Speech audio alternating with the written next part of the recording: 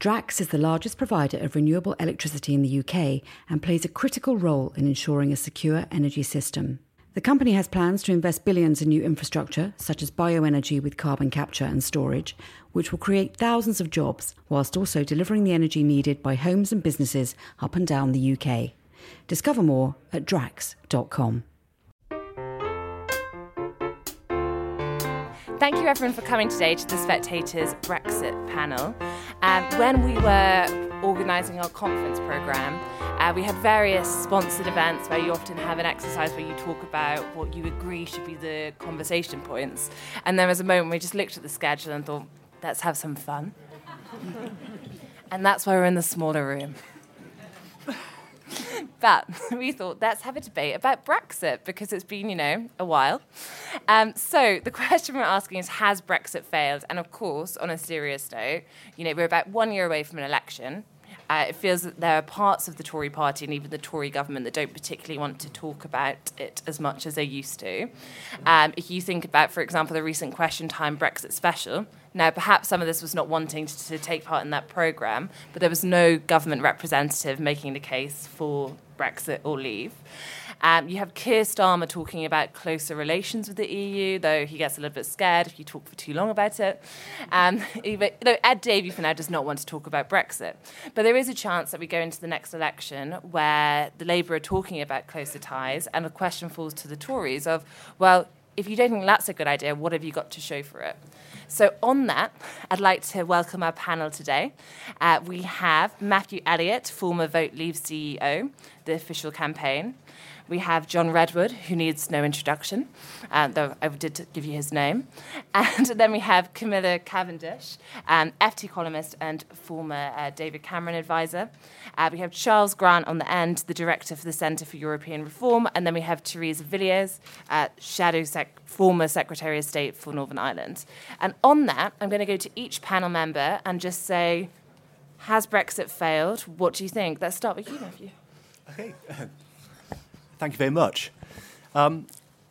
Preparing for this, I remembered some of the interviews that some politicians have done where they're asked to give the benefits of Brexit and what Brexit has achieved. There's a bit of sort of coughing and spluttering, and they talk a little bit about the vaccine rollout and a bit about Ukraine, and then they sort of end there and talk about the things we can do in addition to the other things we've done. So I started actually doing a list of all the things we've actually been able to do outside of the EU, and it comes into basically three buckets. So I think Brexit has succeeded.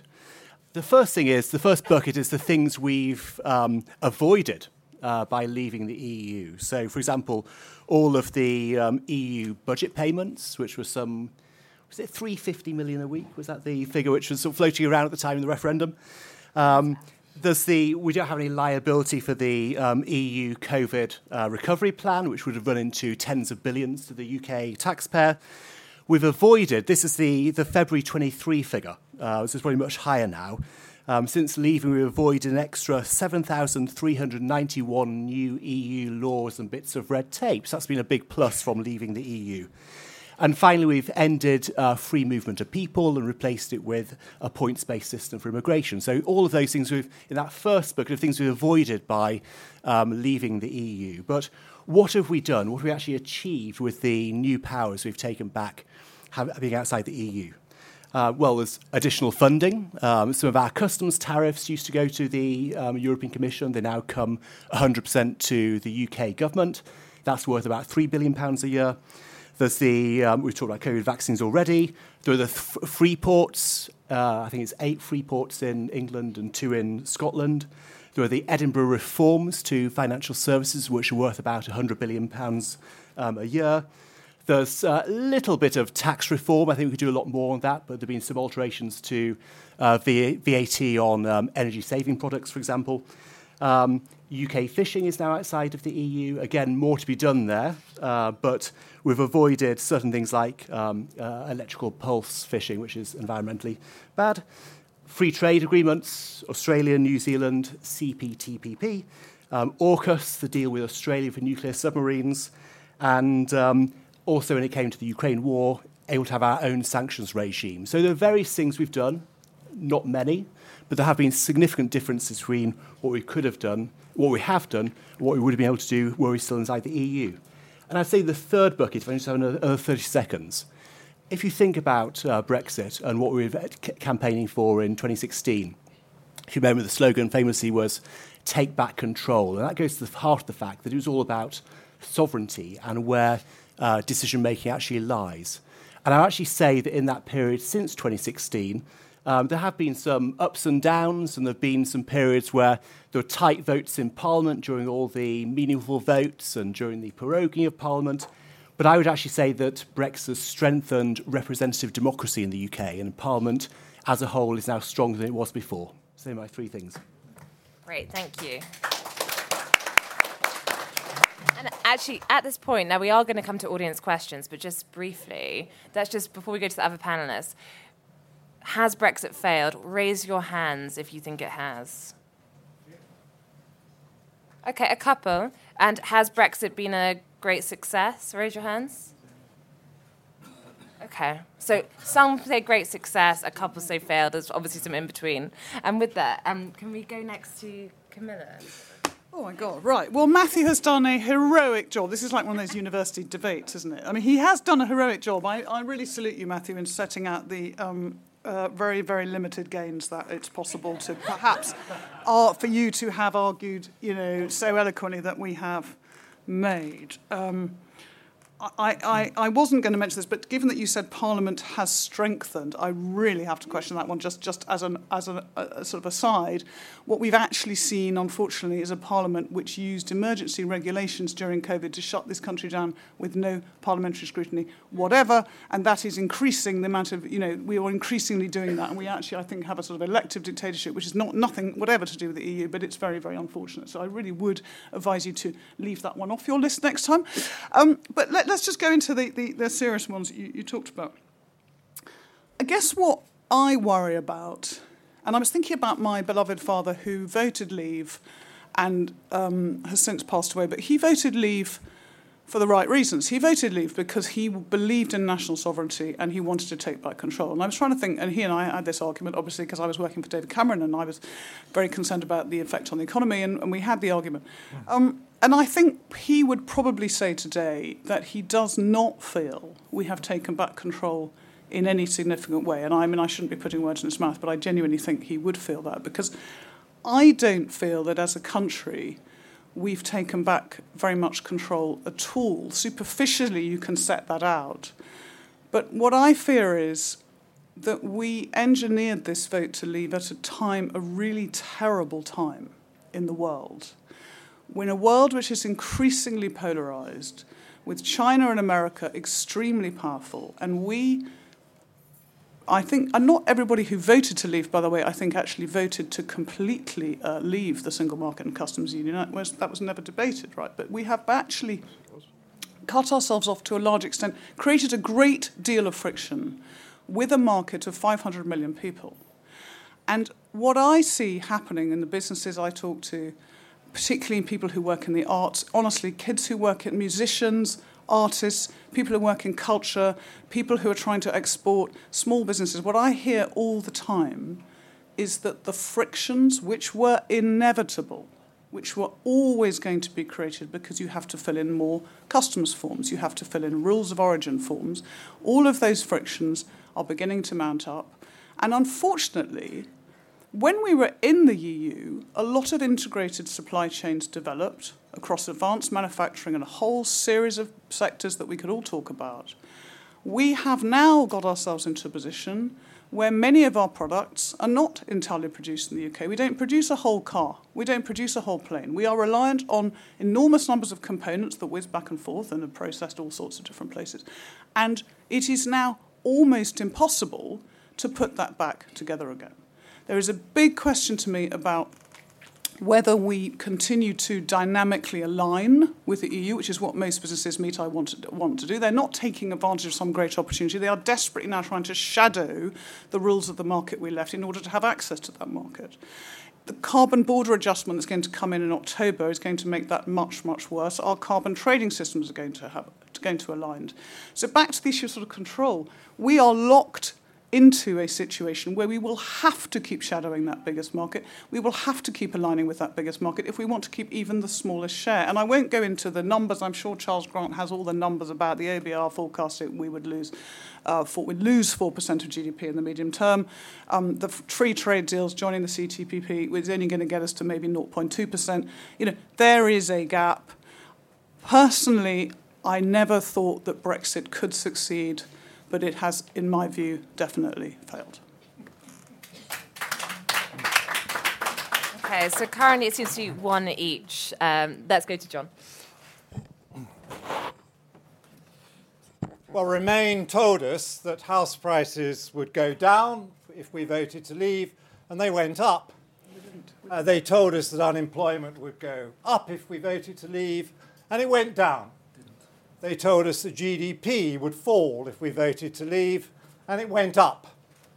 They have been wrong on all of their economic forecasts over the Brexit period. They were quite unequivocal. It was going to be the vote that actually did all that, but it went the other way on the vote, and then they repeated it for after we actually left, because we got delayed by Romanians from leaving on time, and still they were wrong, and I think they will continue to be wrong. Their 4% fall in GDP is now extended over several decades and is completely fictional, and they're relying on people not being around to check them out when we eventually get to their deadline, because the deadline has to keep on going further into the future because they are never in tune with the right numbers, because these are the people who work with the OBR to give us such appallingly bad, inaccurate numbers on what our tax revenues and deficit will be, usually out by at least 100 billion a year. And they obviously got good lines into the Bank of England, who told us from their independent, majestic approach that our inflation would be around 2%, and of course it went to 11%, and they weren't very good at forecasting inflation. Well, they didn't forecast a war in Ukraine, John. Well, no, but we had inflation at 6%, 3 times target, before Ukraine was invaded. It was a direct result of their irresponsible monetary policy, where they did the same as the Fed and the ECB. But of course, Japan and China and Switzerland and others didn't do it, and they didn't end up with the same inflation. So Brexit did not fail in the way Remain said. The British economy has done a little bit better than the French and German ones. It could do a lot better, and that is where we need to talk about how we use the Brexit freedoms, because we've had so much noise and resistance throughout from parts of the British establishment who don't want us to use any of the great Brexit freedoms. But the main reason it hasn't failed and cannot fail is that it was about taking back control. It wasn't about trade and trade agreements, although that's what Remain wanted it to be about. It was about, can you make the decisions in your own country through a democratic process? We never said that all governments all the time would get it right. What we said was that they will either get it right or they get thrown out and replaced with people who do what you want. That is democracy. We weren't able to make our own laws when we're in the EU. We can now make our own laws. And if you don't like the laws we're making, you have an opportunity in election to choose some better ministers. Yeah, yeah.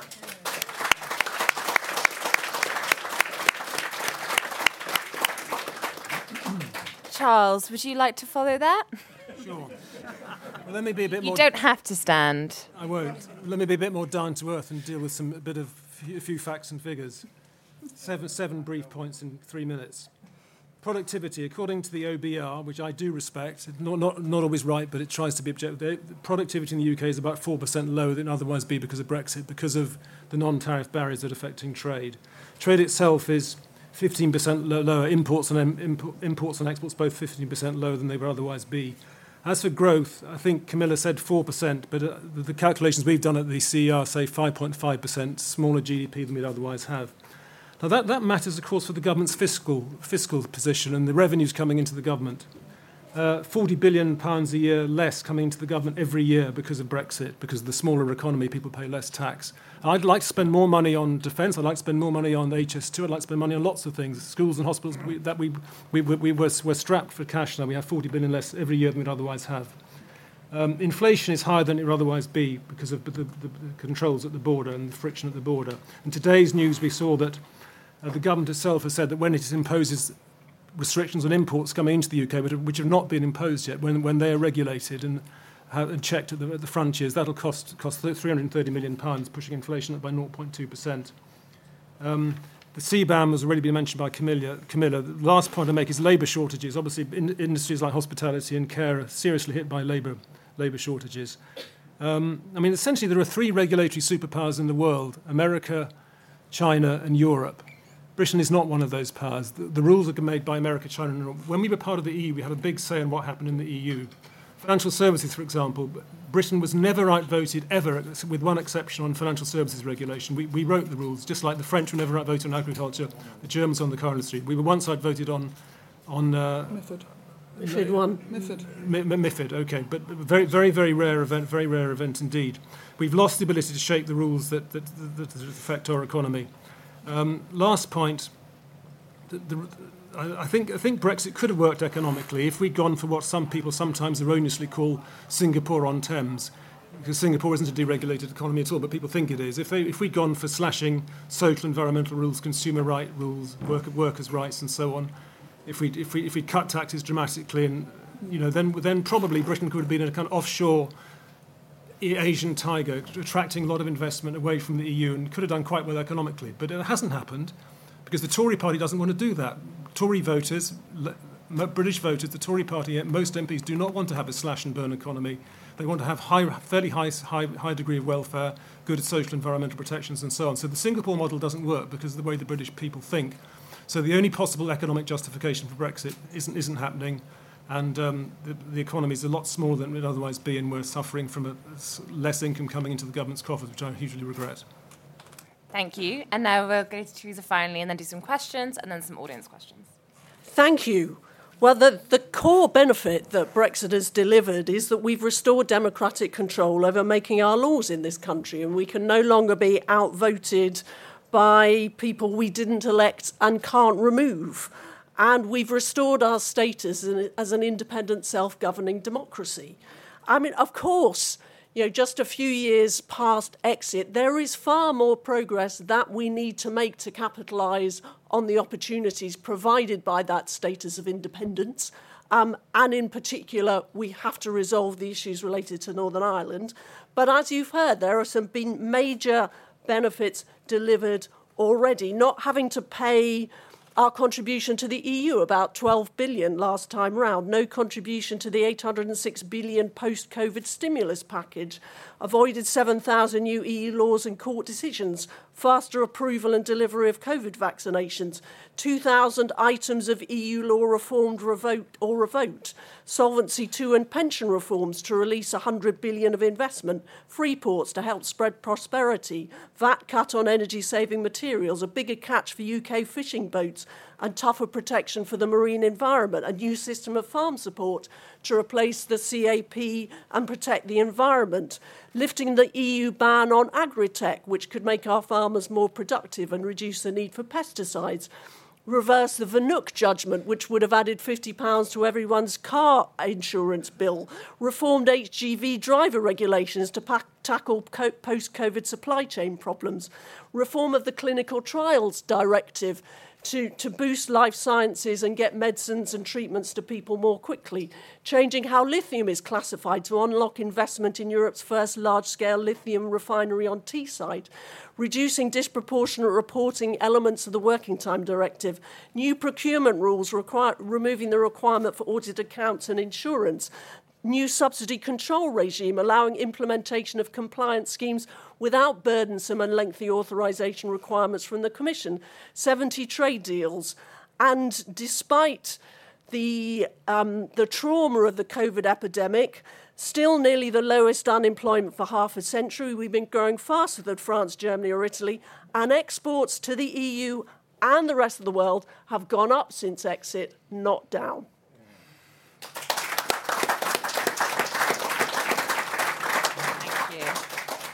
Now, just before we do the panel, we obviously did the hands in the air in terms of what you felt about Brexit. I suppose if you were comfortable, put your hand up if you did vote leave.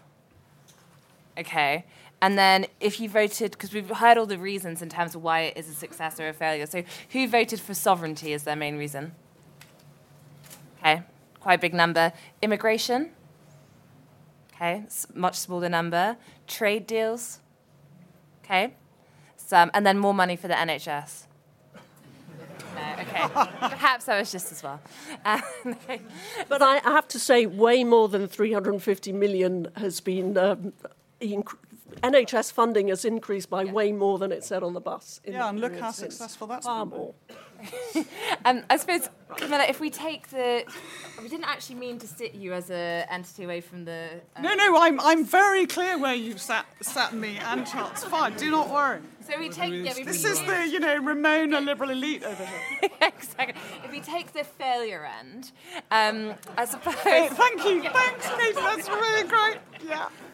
So we've just heard some of the arguments from those on the success end. Ultimately, when you're hearing some of those things, so for example, vaccine scheme, the fact that the UK was able to act nimbly outside of what would have been the EU scheme, which you wouldn't have had to join, but I think there was an expectation you would have done. Is that something where you think Brexit has been a success? Actually, that's an interesting question. I went back and worked in the Department of Health in the pandemic for 8 months, from March. I think it gave us possibly 10 days that we might not have had otherwise. It's completely oversold. And I don't actually think that... we wouldn't have had to join. I think it's a slightly spurious argument. I'm perfectly happy to take it as a thing. I'm not sure it was. I was really interested that Theresa mentioned, clinical trials directive. I think one of the things we've begun to discover is that the red tape we were all worried about from Brussels is already replicated in London. We are terrible at red tape. Removing ourselves from the clinical trials directive has made no difference to the fact that clinical trials in Britain have plummeted over the last 5 years. We have a major problem with clinical trials. That has nothing to do with the EU, whatever. It's got a lot to do with the fact that we have a very moribund system. We have a British Medical Association trade union lobby which refuses to release data. We have a hostility of the public sector to private sector involvement from pharmaceutical companies. And I'm afraid to say that kind of, it sounds great. Yes, we have got out of the clinical trials directive, but it's made absolutely no damn difference because the problems are at home.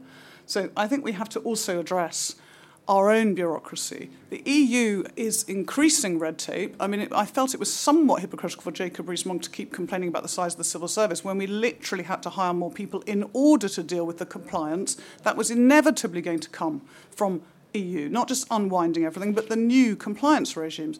The point I was trying to make earlier is that, of course, everybody wants to be sovereign. We all want democratic control. We no longer live in a world. We live in an integrated world. It is a bit too much of a purist argument. We are subject to a great many rules which we're going to have to remain subject to. Yes, we now have the freedom to decide that we're going to be subject to them. But that does not seem to me to be quite sufficient to make the case for success. I suppose then on the flip side, Matt, if we go with you, when we're talking about Brexit powers, is it the case that we're having to be more accountable, perhaps opening our eyes to some of the long-term British problems because we can no longer blame Brussels for most things? I think that is true, yeah. And that's all about taking back control and ministers being responsible. I think one of the points I would make is that I think there was a real sort of missed opportunity in January 2020, after the election, getting in with the majority of 80. There's a real missed opportunity at that point, at the point where we left the EU, to really actually think about, what we're going to do with these powers, where do we want to be as a country. We have, a 5-year parliament to actually implement that. And, a lot of that missed opportunity is down to Brexit, down to COVID, sorry. So there's a reason for that. But I think looking back, had we at that moment taken stock properly, actually worked out what's Britain's position in the world, how do we want the UK to look, what sort of long-term decisions do we need for a brighter future, we were in a better position thinking about it then than thinking about it now. Can I just ask a question, Matthew? You were CEO Vote Leave, is that right? Yeah. You're saying you hadn't thought about it until January 2020, that you didn't have a plan? You hadn't thought through what the powers were that we need and how we'd use them? Are you actually saying that in 2016 you had not got a plan? I'm not saying that. Because that's certainly the impression I have. No. That's certainly the impression I have, Matthew, that the Leave argument was incredibly powerful and it was brilliantly executed, but there was no plan beneath it. And that is where we are now. We are still sitting here now debating what is the plan. I say there are 2 points on that. Which I think you've just admitted. I didn't admit it at all. At all. So what was the plan? I think, well, I know some journalists in the lobby who still have their computer monitors stacked up with a publication called Change or Go, which was basically how Britain could look outside the EU, published just before the 2015 general election. So there was actually... That was the plan, OK. Yeah, so people wrote about plans. One other key point to make, though, if we remember, thinking back to the referendum period, I seem to remember the Treasury forbade civil servants from actually looking into how Britain would look outside the EU, actually stop civil servants from actually looking at the different scenarios. I think, that was I think that is correct. I think that's probably right, yeah. But I mean, you could have done.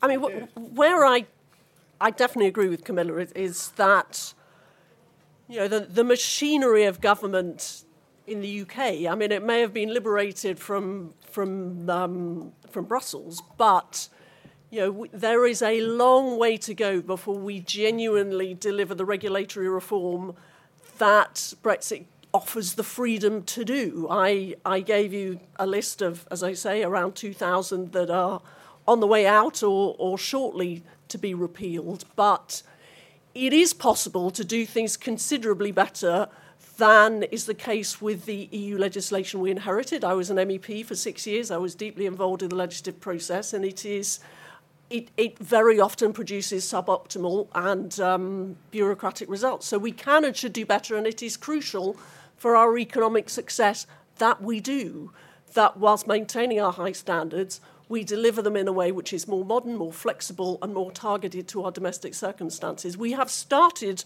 down that road, but we need a great deal more determination from the government if we're really going to reap the full benefits of regulatory reform as a result of Brexit. I suppose one thing I wondered, John, is I know you're going to talk about some of the Brexit opportunities we could be taking that we're not, but is one of the problems just that lots of your colleagues in your party in Parliament don't seem very keen on them? I don't think that's right at all. And I think a lot of colleagues are very keen on the Brexit opportunities. I think we've encountered a lot of institutional resistance. And I think we are now in a position where the Northern Ireland Protocol has been used as an excuse by officials and lawyers to try and impede us.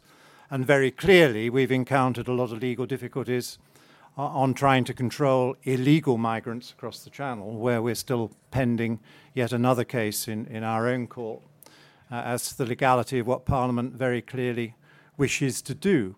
So I think the opportunities are there to be seized. If you take the taxation front, I want to see the threshold for small business on VAT raised from the 85,000 limit, which the EU placed on it. I'd like it to go up to 250,000 so that people can expand their business before they have to go through all that extra bureaucracy and legal requirement, and before they have to put 20% on all their prices. We need more capacity and more supply. One of the quickest ways of getting it is to allow our small businesses to expand. Every MP can tell you about small businesses in their area that get to around 85,000 turnover and then close down for a month or two or go slow on extra jobs because they don't want to go through all that hassle. I think we should abolish the VAT on green products, given the net zero imperative which the government and the opposition have set. And that is still only a temporary suspension, and I think it shows a lack of courage to get on and use the VAT freedoms we have. I think we can make more flexible use of our ability to impose or withhold tariffs, particularly withholding tariffs. I think where we are importing products that we can't make at home, there's not a lot of point in keeping a tariff on to make those things dearer for people in the way that we had to when we were in the European Union. But I think the whole approach of quite a lot of officialdom and so-called independent bodies acting under government is to try and mirror, mimic and hold on to the panoply of European laws and European methods of working, when we need something much faster and more entrepreneurial that can work with the grain of people who are going to make things and grow things in our own country. And I think the whole of Europe should be extremely worried that the 10 largest companies by market capitalization in quoted stock markets in the world are all American, and that 7 of them are the digital giants, and that Europe and the UK doesn't have a single digital giant company, and we've missed out on the AI revolution so far. This is going to be dramatically revolutionary technology, which is extremely exciting and can provide all kinds of new futures for institutions and individuals and companies.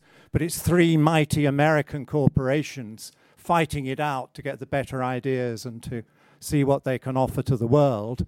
And we should want to change our system so that we can help promote companies and people through to that scale and make a direct contribution to the most vibrant modern technology there is.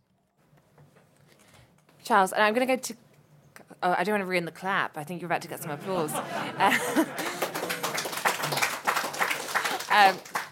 Just so I can engage the room, how many people have a question? Okay, got quite a few. Good to know. Charles, just, I suppose, in your role, you look a lot about what the EU think and what they're saying. I mean, how do you think the EU view Brexit? They're bored of it, aren't we all? They're fed up with it. They think the British, they regret Brexit, but they also regret something else. They regret the way the British government behaved over several years in handling Brexit. The Theresa May years, the Boris Johnson years, the fact that twice in recent years the government has put forward legislation, first the Single Market Bill, then the Northern Ireland Protocol Bill, which would have allowed the British government to tear up an international treaty. That sort of thing went on very badly in Brussels. But there is something we haven't talked about at all, which is the strategic consequences of Brexit. We only talked about the economics. Now, let's not forget that Vladimir Putin was in favour of Brexit. I'm not saying that Russian interference affected the result. I don't think it did. But you have to ask yourself, why was he in favour? He was in favour for a very clear reason. He understood it would weaken the West. By taking the UK away from its close European allies, it would weaken the EU, weaken the West. And he was right. Let's not also forget that in October 2019, when Boris Johnson first became Prime Minister, he came up with a plan for a structured cooperation with the EU on foreign and defence policy. It's in the political declaration, the draft political declaration produced by Boris Johnson's government. Later, David Frost persuaded him, or somebody persuaded Boris, to put that aside. So we have absolutely no structural links on foreign and defence policy at all with the EU today. So on sanctions policy, which somebody mentioned, somebody said it's good we have our own sanctions policy. Well, it's not good. It delays things. It delays the EU. It delays the UK. The fact that we've worked quite well with the EU on sanctions through informal ad hoc methods, it would be much better to be part of the same machine for making sanctions. And my last point on this is talk to people not just in the EU who regret Brexit. Everybody except for the French regrets Brexit.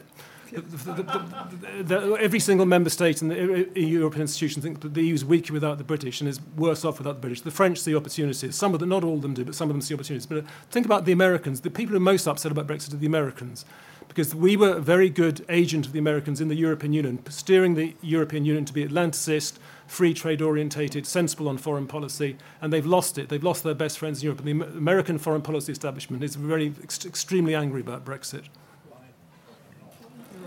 Yeah, I mean, we'll come into questions very, very soon, I promise. I suppose I'll just give the success camp a chance to respond to Charles there. Do you want to, John? Well, I think you should also ask what the Republican Party thinks, because they think Brexit is a very important manifestation of an independent, free country, and one that they wish to have closer ties and links with. Trump says that, the other Republicans don't. No, the other Republicans do. I think you'll find DeSantis and the others are similar to Trump on that. And you always want to marginalise and make out that it is not a respectable position to want to have our independent country.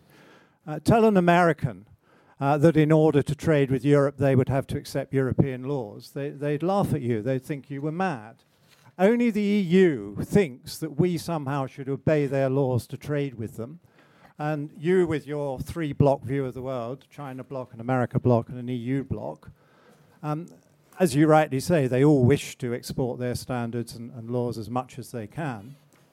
We trade with China and we trade with America without having to adopt their laws. So why can't we trade with the EU without having to adopt their laws as well? Particularly when a big chunk of our trade is not exports, it's imports, when we are the customer, and they should treat the customer rather better. We're going to go to Camilla. Can I just make a point on this, because I spend a lot of time in America and with Republicans. Condoleezza Rice was in London recently, and she was saying that when she was Secretary of State, she would ring the Foreign Secretary of Britain every Sunday morning. And Jack Straw was actually in the audience, and they knew each other really well. It was obvious that they knew each other really well, and she really valued that conversation. That conversation no longer happens because we are no longer the back door to Europe, and we are no longer seen as relevant. And it is not every Republican. Not every Republican is Donald Trump, and not every Republican is Ron DeSantis. She is a staunch Republican, and she very, very much regrets the fact that the UK is just losing its relevance in the world. And this is something, I mean, in terms of somebody, I happen to have 3 kids. I really do worry for their future. I would like them to have a future in this country where they can build a successful career in this country. And the number of kids who are now going to study in the US and other places worries me. And what I'm trying to explain, what worries me about this conversation, John, and about your insistence on sowing division here, we are all actually in one country. You're attacking the establishment. The the Conservatives have been in power. They've been the establishment since Brexit. So I think it's unhelpful to sow division. I think what we all want to move forward, but I actually think it's dangerous. It's dangerous for the people who we all wanted to help. It's dangerous for the people who already have low-paid jobs. And we happen to be very lucky that across Europe and America, we have very high rates of employment. This is nothing to do with Brexit. This is a feature of demographics and a whole lot of other things. We happen to be very lucky at the moment. But there are companies that are just quietly beginning not to hire more people here. They're starting to hire elsewhere. They have to get a foothold in Europe. They have to get a foothold in other places. There are a lot of American companies that I can honestly tell you are beginning to, they're not necessarily laying people off yet, but they're not hiring. And when we talk about the Edinburgh reforms, we talk about financial services. If you're in the City of London right now, what are you seeing? You're seeing far fewer IPOs because the shift is coming to New York. It was never going to be Frankfurt. Frankfurt was never going to win this war. It was always going to be London versus New York. And that is one of the other things that Brexit is slowly doing, is slowly putting the squeeze on the city. And the Edinburgh reforms are good, but they are not going to be a balance to that. So when you disparage this 3-block view of the world, and I'm not talking for Charles here, but I don't want there to be a 3-block world, but that is the world in which we live. And how are we going to make our living in that world is really critical. And pretending that Brexit is not a problem is rather like Republicans, I'm afraid, pretending that Donald Trump won the election. It is not helpful. We need to have a much more honest conversation in the Conservative Party about the reality. And until we do, we are actually going to hurt some of the very people we ought to be helping. I think you should tell the British people that you still disagree with them and you are trying to upend. No. I'm not telling you that. Members of my family, I am unusual. I know plenty of people, perhaps unlike you, John, who voted on both sides of this argument. I am not a polariser. I know plenty of people in my own family who voted to leave. I don't disparage anybody who voted to leave. They voted to leave for all sorts of perfectly sensible reasons. But they were brought into a campaign which was about a whole bunch of things, which was anti-elite, anti-establishment, by some people who, I put it to you, didn't have a plan, and that is where we are today. We had a perfectly good plan, and we then encountered a huge amount of resistance from a very large number of politicians and senior people in our country who did not wish to accept the result of the vote. Senior politicians, it was a Conservative government. We are now going to... Every time you get an economic forecast wrong, you just move it forward and say, well, it will come right in due course. I think it's time to find some new opinions in the room through the audience. Well, we'll see how we go. But Matt, I'm coming next, but question before we go to the audience. Do you think the UK has all the Brexit powers it currently needs? Because lots of people talk about Brexit Part 2, ECHR and leaving it. And I wonder, do you think we currently have everything we need? It's just about taking advantage of it? I think there's far more we can do with the powers we've currently got, yes. Okay. Right, let's start taking some questions. Okay. I got a lesson from Frank Luntz earlier about where to take questions from, and he said, never the front row. And he said... Yeah. Sorry, guys. Yeah. And he said never by the door because they might try and make a quick getaway asking their question. But I'm going to ignore him, so don't worry. Okay, so let's have the man holding all the papers. I'm going to take a couple at a time. I'm going to write them down, and we're also going to use our memories. But therefore, we won't answer them straight away, and then we'll divvy them up. And then we'll go for the first man by the door, the first doorman, in the pink, they're all pink, the lanyards. Yes, the slightly green jacket. Yeah, exactly. You. And then we'll go for the man in the kilt, and then we'll take it from there. Okay, so let's start. Thank you, Katie. I'll be carrying papers to every conference I go to from now on. Next time a spectator, though. Okay. Yeah.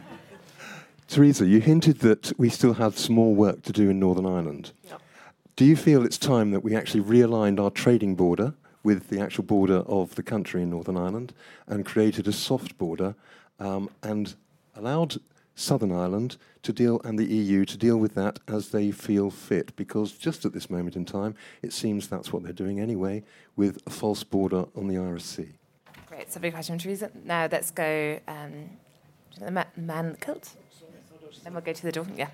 We're relaxed about the order. Alistair Campbell, as you probably gather, I represent Scotland, one of the few who is traditionally dressed. Alex Salmond famously said, amongst other things, "Let my people be free," in his campaign. I wondered about the logic of that when they were dead set in rejoining the European Union. But we haven't actually left Europe. I must emphasise this, and I emphasise it no more than the result of the Ryder Cup. Europe, including Northern Ireland, Britain, and the rest of Europe, won against the United States of Europe. The fact that we don't want to be a United States of Europe is evident in our sportsmanship, and I think that's where the real heart of the matter lies.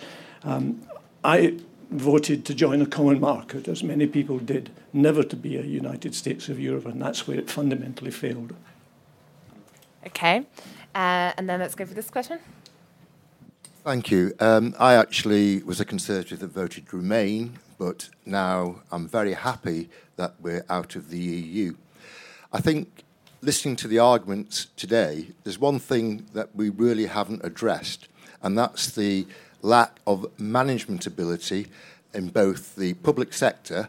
So we have policymakers, not organisers in the British public sector, and it's the policymakers that dictate things, not the managers delivering things. And we have the same, unfortunately, in our political parties.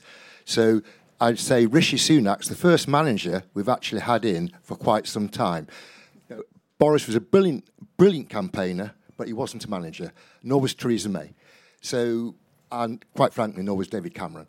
So I think what we should be looking for is a lot better management, and then some of the things that both Camilla and John have said will come about. But without decent management, we will never get there.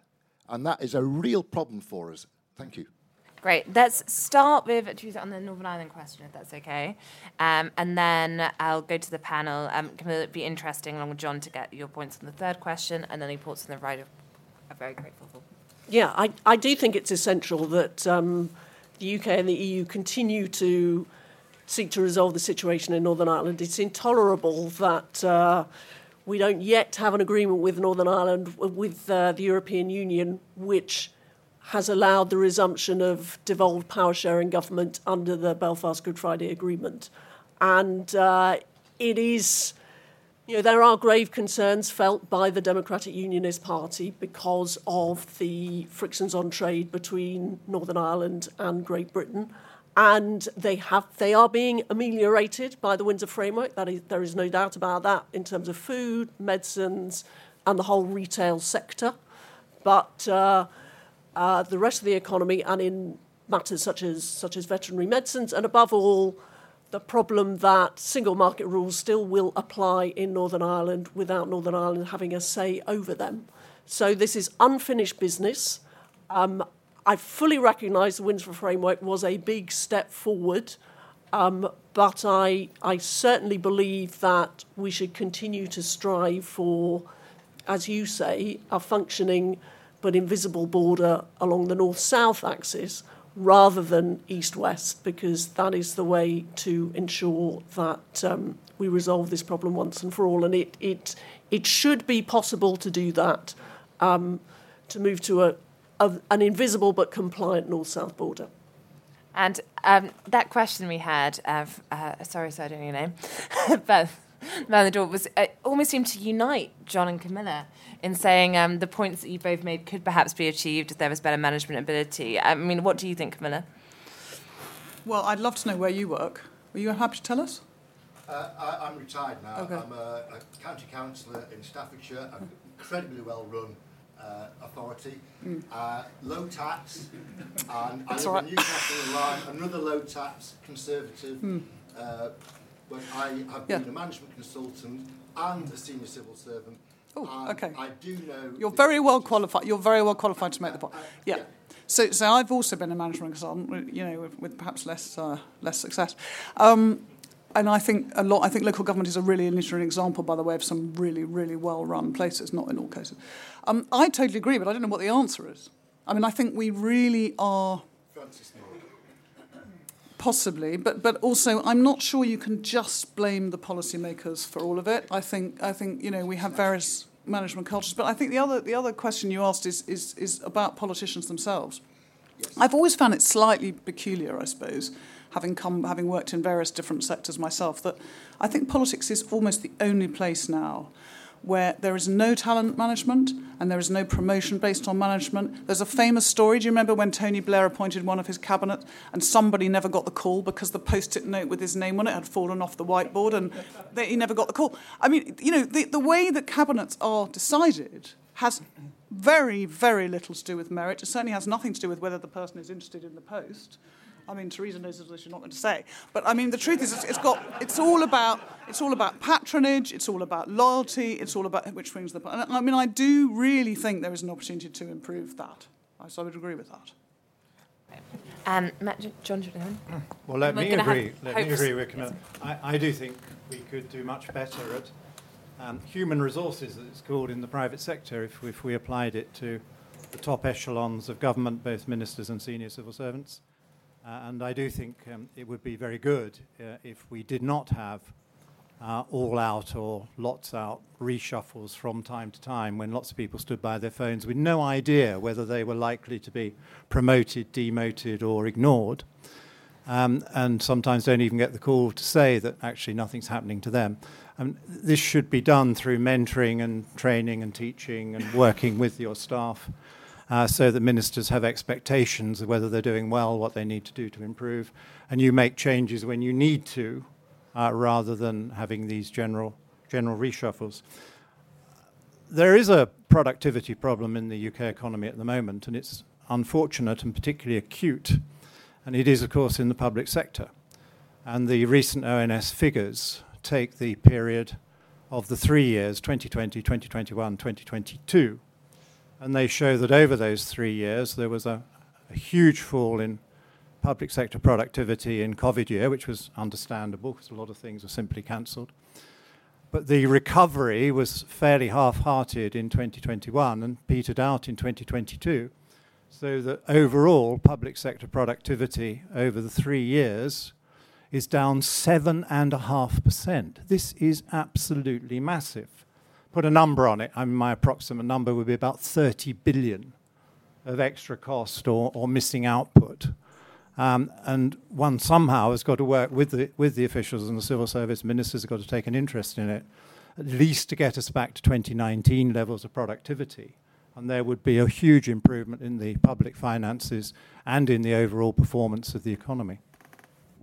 Now, at this point, I might just take one more round of questions, just so we can, because I think if we take one more, and we'll go to Matthew and Charles first on those ones to make sure they get brought in, and then we should be right on time. Okay, so is there anyone further back? I feel I've been quite biased towards the front. No one's feeling very chatty. Okay, let's go for the lady in the glasses. Hi everyone, my name is Anushka Sharma. I'm from the University of Leicester and also from Naught. I want us to think more boldly and boldly go where we may not have gone before, and that is a pun. We've recently seen a sample return from NASA from an asteroid. India have recently landed on the moon. This is a very terrestrial-based conversation when everyone else around the world, China, India, America included, is looking off Earth. What are the opportunities? We're world leading when it comes to that area. We could be really bold. What are the ideas? And how can we get more science and tech literate MPs onto the benches? Right, okay, terrestrial opportunities. I didn't expect that. Let's go. Okay, let's go. The man standing up. There we go. Hi, Ben Willard from Sheffield. I voted to leave because, in my view, the EU had failed. And it didn't have the democratic checks and balances to justify its growth and power. And so it was the moral argument that I really brought into. If you could go again and advise the Remain campaign, what would the moral argument, not financial, but what would the moral argument for staying in the EU be? Okay, interesting. So Camilla and Charles, what would the moral argument for be staying in the EU? Then, because we're just going to get as many questions as possible as now, let's go for, there's one man at the very back, but before you go with the microphone, let's get this man by the door. We're going to reward all people standing near the door. Don't tell Frank. That's very kind of you. I've been standing here for some time. About an hour ago, I listened to Grant Shapps, and it was fascinating listening to what's happening in the defence industry. And what I was really pleased about was, although he's only just got into the job, he was making the point that we're the leaders in Europe. I think I should repeat that we're the leaders in Europe, both in technical terms, in ability, in manpower, in finance, in every aspect in Europe. We're the leaders. And what bothers me is that we're forever running ourselves down in this country. We've got to look for all the positives. And I would blame the media for this, because if there are two stories, they grab the worst one first that they can get hold of. Why don't we support everything that we do where we do it well? Right. And then let's get just a final question from the man at the very back. I think it's, perfect. You've got the microphone, Fab. And then if we don't have time for your questions, please just try and stop people from leaving. Just go for it, sorry. Every man for themselves. One of the previous questions talked about going from the financial to the moral. I want to go back to the financial, if that's okay. Financial services, 12% of the UK's output, over 100 billion in tax revenue per year. It feels like a lot of jobs in that industry, a lot of talent has been essentially forcibly relocated from London to the EU as a result of Brexit, and billions of assets as well have been forcibly removed from the UK and made to go to the EU in order to retain passporting rights, etc. Has Brexit failed financial services? Okay, that's a really good question. Has Brexit failed financial services? So we have terrestrial opportunities.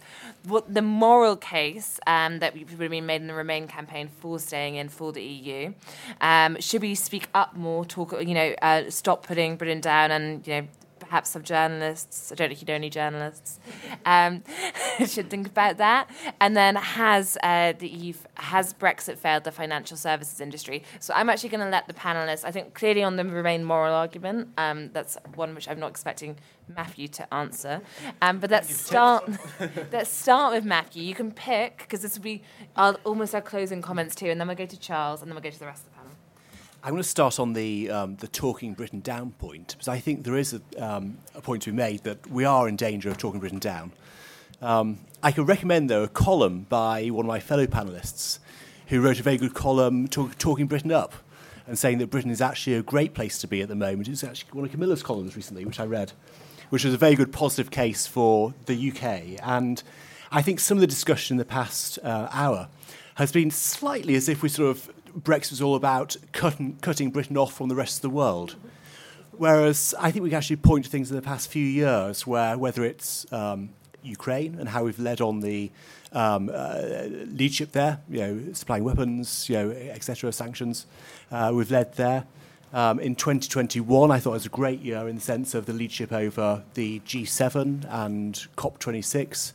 So again, Brexit isn't about not doing international deals, not cooperating with other people. I touched briefly at the beginning on free trade. We haven't talked enough about that in the past hour. The deals we've had with Australia and New Zealand and CPTPP. That's something which will be huge. These are the fastest growing countries in the world. If the US joins that trade deal, which is one of the initial architects of, it would cover, I think, about 45% of global GDP for a trade deal. So that'd be another huge advantage from Brexit. So I think there's a lot to be optimistic about. Brilliant. Charles, coming to you now. Perhaps you can say what you think the moral case of the EU, but obviously very welcome to touch on the other points too. Yeah, well, on space, Britain is still in the European Space Agency, which is great, and it's a very useful and effective organisation. I'm glad we didn't pull out of that. On CPTPP, there are 11 countries in the CPTPP other than Britain. The EU has trade agreements with 9 of them, so if we'd stayed in the EU, we would have had trade agreements with most of the CPTPP anyway. I'm not against the CPTPP, it's a good idea, but the economic impact of joining that is infinitesimal, as the government's own figures show. On the moral case for Remain, I mean, the EU is a force for good in the world. It's about democracy and human rights and freedom and standing up for the rule of law and international relations. Britain believes in those things very strongly. When Britain was in the EU, it was able to exert leadership in many respects. And as Matthew rightly says, even we're outside the EU, we can exert some leadership on Europe as well. But it's just a lot easier if you're inside around the table all the time. The EU is a force for good in the world. Britain should have stayed in to shape it to be more useful. It's done well on Ukraine, but it could have done well on Ukraine if it was in the EU as well. I'm very worried about what's happening in China and Russia and possibly America too, and we Europeans have to stand together and help each other. Now we're going to do it outside. We're not going to reverse Brexit, not in my lifetime. We have to do it from the outside, but a bit easier on the inside. My last comment is back to just one word on your Northern Ireland.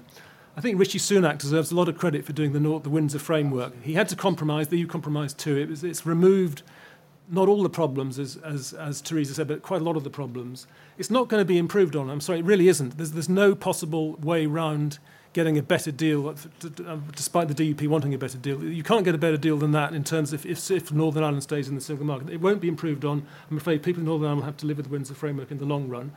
But we haven't talked about the ECHR very much today. It's only got one mention. There's a very good piece in the Current Spectator by Jonathan Sumption on the case for leaving the ECHR, which is a thoughtful and intelligent stating of the case. But what often gets forgotten is that if you leave the ECHR, you lose the Good Friday Agreement. The Good Friday Agreement is predicated on Britain being part of the ECHR, as are the Justice and Home Affairs provisions of the Trade and Cooperation Agreement. So if you leave the ECHR, you have all sorts of problems which most people in favour of leaving the ECHR haven't even thought of. Final point, back to Northern Ireland. I hope personally that Britain does follow many EU rules in the future from outside the EU. It has the freedom to choose what it wants and what it doesn't want. I agree. I think probably the EU's not got good rules on AI. I'm quite happy that Britain can make its own rules on AI. But many rules I hope we do follow, because that's what businesses want. It's what big business and small businesses want. It makes life easier for them. And it makes the whole life easier for the Northern Irish as well, because if the more divergence there is between the UK and the EU, the harder it is to not have quite bad checks on goods going from Great Britain to Northern Ireland. So one reason I'm in favour of often, though not always, following EU rules is to make the life easier for the Northern Irish. I'll stop there. John, I'll come to you now. And perhaps, I don't know if you have thoughts on that financial services question. No, I don't have a comment on financial services for obvious reasons. If we want more space travel from Britain, and that could be very exciting and lots of jobs, we need more billionaires. That's obviously the magic ingredient we're missing. And so all that I've been saying about building bigger companies and more success stories with lower taxes would indeed lead us closer to space, as the American billionaires are showing us. I would like to just briefly concentrate on the moral argument for the EU. And I remember I was often given by the Vote Leave campaign the task of addressing business audiences. It was usually me against three. I thought they were pretty fair odds. And I would start my talk by setting out the huge scale of ambition of the federal project, the moves to ever closer union, development of many features of the United States of Europe. And I would never get very far before my interlocutors would complain that I was misleading the public in the audience and that it was nothing like that and it was a trade arrangement and how wrong I was. And I used to be able to say, well, that's very odd, because so far all I've done is quote the treaties. So are you telling me that the treaties are a pack of lies? Because I think you'll find on the continent there is a very strong moral vision. And one of the sadnesses for me of our Brexit debate was that most of the British proponents of us staying in not only wouldn't make the case for a United States of Europe, but spent their time denying that Europe wished to have more control over our army and navy and have joint defence operations and a common foreign policy that went on to majority voting and wanted a much bigger budget and would start borrowing money in its own name and would have much bigger programmes and wanted to take over our energy markets. They said none of this was true. But of course it is all completely true, and the moral case for it... There is no European army, John. There won't be either. The moral case for it is that if you're in tune with the spirit of it on the continent, they want more integration because they feel stronger together and they believe in mutual obligations to each other, and it will require much bigger transfer payments and so forth, which is just beginning to emerge. Why are you ashamed of this? It's a perfectly good moral vision. I just don't happen to think it's one that I and the British people want. But if I were Belgium or Holland or whatever, I might well think it was a very good idea, and let's be honest about it. Thank you. Definitely winning the award for most rounds of applause. Camilla, let's go to you, and then we'll go to Theresa, and then we'll all be free. Well, better be brief, because you're all desperate to get to the next session. On the moral case, yes, I mean, I think John does slightly rewrite history, but I'm sure there were parts of the Remain campaign that were desperate enough to argue anything. But I mean, many of us for a long time were extremely worried about the United States of Europe. We used to be on the same side of this argument, if you recall. We were worried about QMV, but by the way, was driven by the British Foreign Office, which believed, if you remember, in larger, not deeper. The British Foreign Office was very much part of wanting to enlarge Europe, believing that we would, if we went wider, we wouldn't go deeper. Well, that turned out not to be quite the case. But the reality, I think we just have to connect with the reality. Germany did not want to write the checks, never wanted to write the checks for the common foreign policy, for all the other things you've talked about. The reality is it didn't write those checks. It doesn't have it. There isn't a common army at all. And so I think maybe some of us were too worried about all of that. But on the other side, I became far, far more worried, I'm afraid, as I've said, about the economic consequences for our children of divorcing ourselves from a market of 500 million people on our doorstep. And it's not an exciting argument, and it's going to take years and years and years of slow change of the boiling frogs as we sit here. But the moral argument that I would have made would have been that we needed to secure the future for our children, not by staying in something that was perfect, but by recognizing the reality of the world as it was and doing our best to remain in something that was seriously imperfect, but is better than the alternative.